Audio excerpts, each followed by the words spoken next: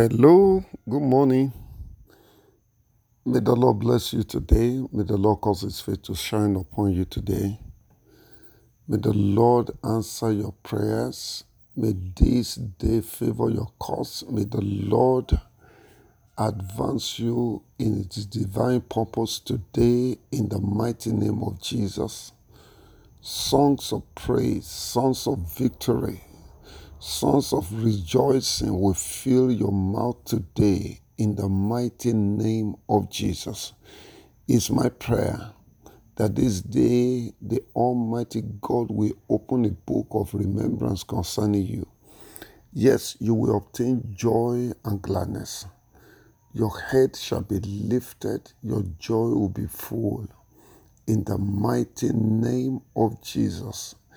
Any evil appointment waiting for time to manifest in your life, I hereby declare it cancelled, totally eliminated. I declare that you are victorious today in the mighty name of Jesus. So shall it be in Jesus' mighty name. Amen. This morning, we are concluding our discussions on salt.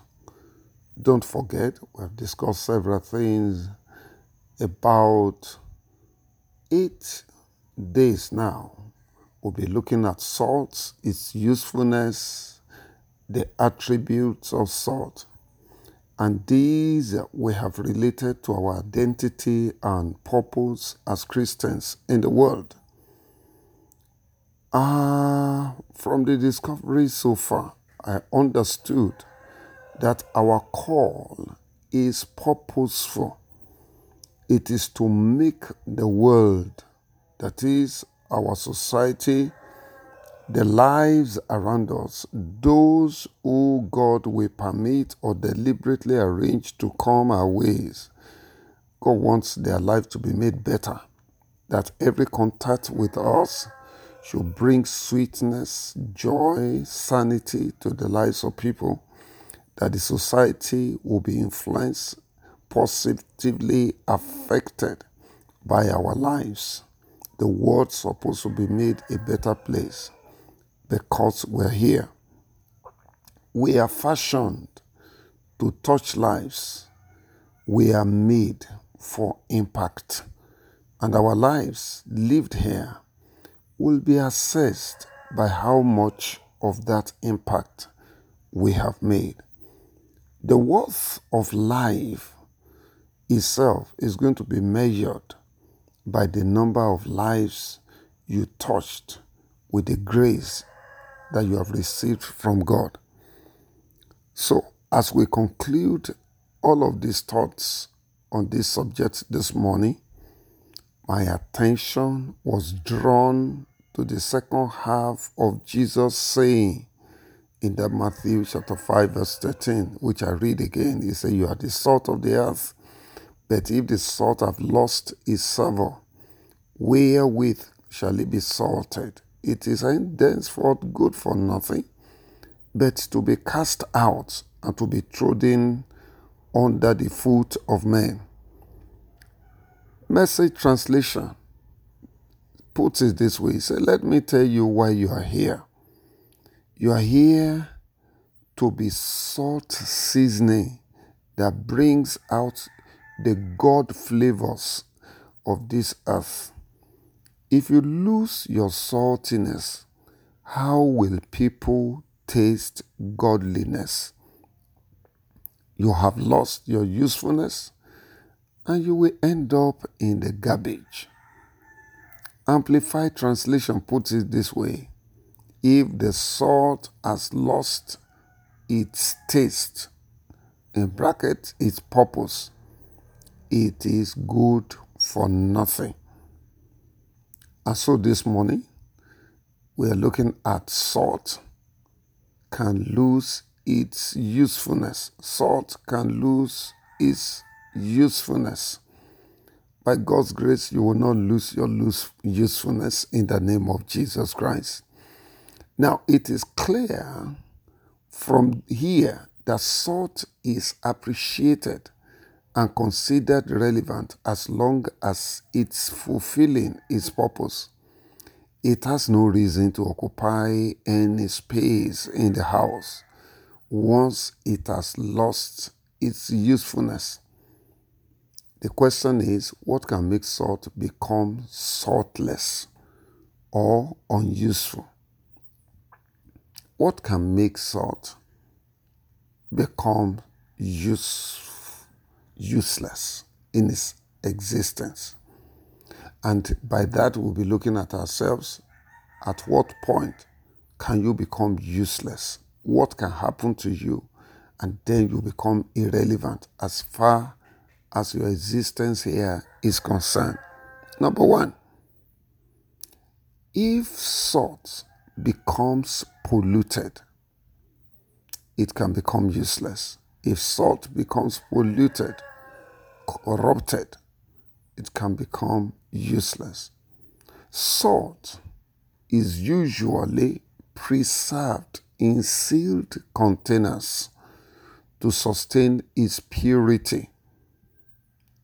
Once it becomes contaminated, it will be discarded.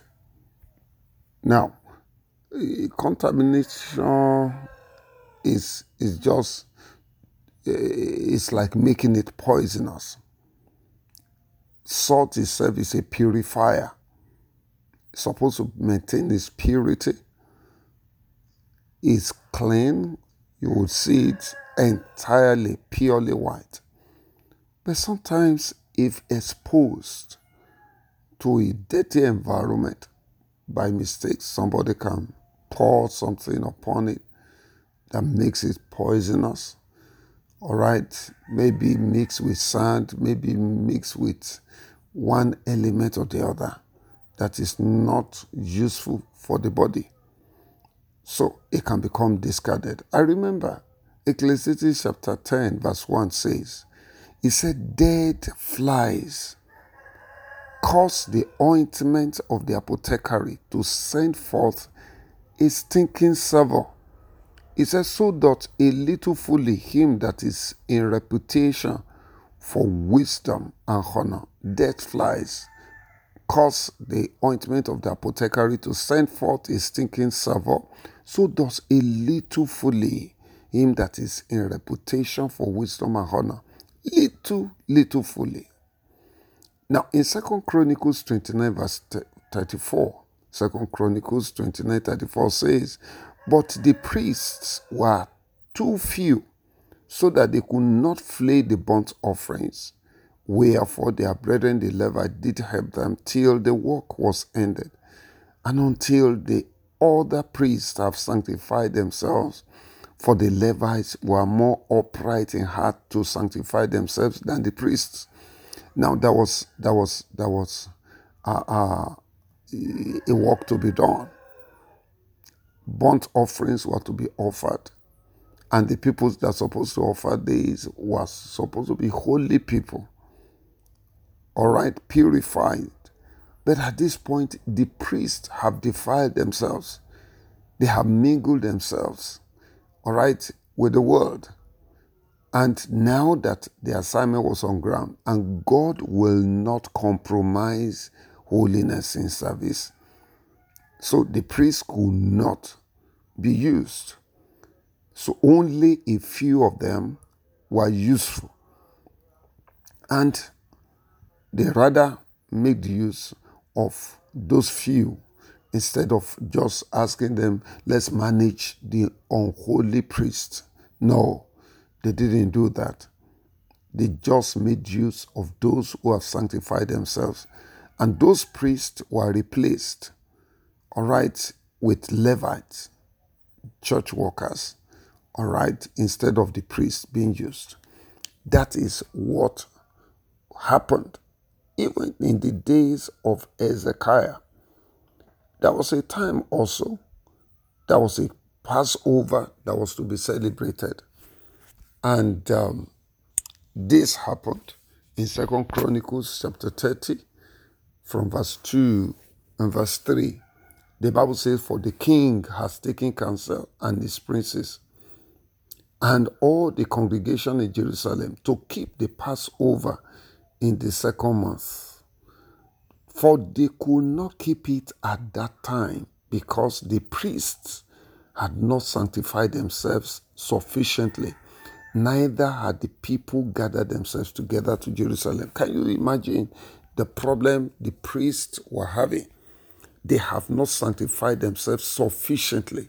So at the time the Passover supposed to be celebrated, in the days of Josiah, they couldn't do it because the priests were not holy enough. They were not useful. May you not become useless. May you not lose your usefulness in the mighty name of Jesus. So a man can be available and accessible but not useful. Number 2, a man can become useless when he loses the very life, the spiritual life that he has. When salt loses its power, that is the innate authority or ability that makes contact with it impactful, when it becomes tasteless. In Judges chapter 16, from verse 18 to 21, you remember the case of Samson. The Bible says when Delilah had told her, when Delilah saw that he has told her all his heart, she sent and called for the lords of the Philistines, saying, "Come up, these ones, for he has shown me all his heart." Then the lords of the Philistines came up unto her and brought money in their hands, and she made him to sleep on her knees, and she called for a man, and she caused him to shave off the 7 locks of his head. And he began to afflict him, and his strength went from him. And she said, "The Philistines be upon thee, Samson." And he awoke out of his sleep and said, "I will go out as at other times before and shake myself," and did not know that the Lord was departed from him.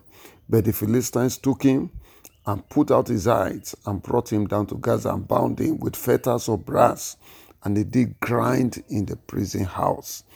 Beloved, this is a disaster. When you lose your relevance in the presence of God, when the power of God, the life of God in you that makes you a minister, when it is gone, you have outlived your usefulness. The Bible says in Ecclesiastes chapter 9 verse 4, it said, "For to him that is joined to all the living there is hope." He said, "A living dog is better than a dead lion." When a minister loses his power, the authority that makes you a minister, that when you speak, things used to happen before. Now you shout, but no result. Nothing is working. You have outlived your usefulness. That is a disaster. Now, number 3, when a man becomes sick mentally, emotionally, or totally discouraged, is losing out. Nehemiah chapter 4 verse 10, "And Judah said, the strength of the bearers of the burden is decayed, and there is much rubbish, so that we are not able to build the wall." In 1 Kings chapter 19, 3-4, you remember the case of Elijah. He was totally, mentally, emotionally paralyzed, so frustrated that he was desiring to die. He said, "Lord, I want to die." And he went into the wilderness, lie down there. In fact, angel has to come, gave him a meal, arise, eat, because the journey before you is too great for you. But entirely God realized this man, he has finished himself. Discouragement, frustration, depression, suicidal thoughts was coming to the heart of a man of God. And God said, "All right, you can go and hand over, go and anoint Elisha. Let him take over from you. Just hand over. You can't continue in ministry." I pray that every element of discouragement and frustration in you, the Lord Almighty will terminate in the name of Jesus Christ. In Luke chapter 9, verse 62, Jesus said unto him, no man, having put his hand to the plow and looking back, is fit for the kingdom of God. You must conquer at these three levels. You must conquer any form of pollution that the enemy may be arranging for you. You must conquer, the whatever will take you out of God's presence, whatever will cut you off from the source of life in God. Any engagement, anything you will do, and the life of God will depart from you. Prayerlessness will set in your life. Avoid it. And of course, avoid discouragement, frustration, all right, that the devil might want to use to edge you out of your place of relevance. All of these things you need to take care of. The devil wants you to end in a bad shape. He wants to end frustrated and dejected, discarded. But that will not happen.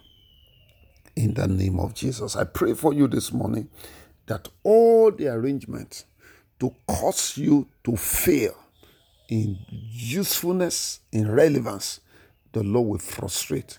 May the God of heaven uphold you, defend you, secure you. In the name of Jesus. God bless you. Good morning.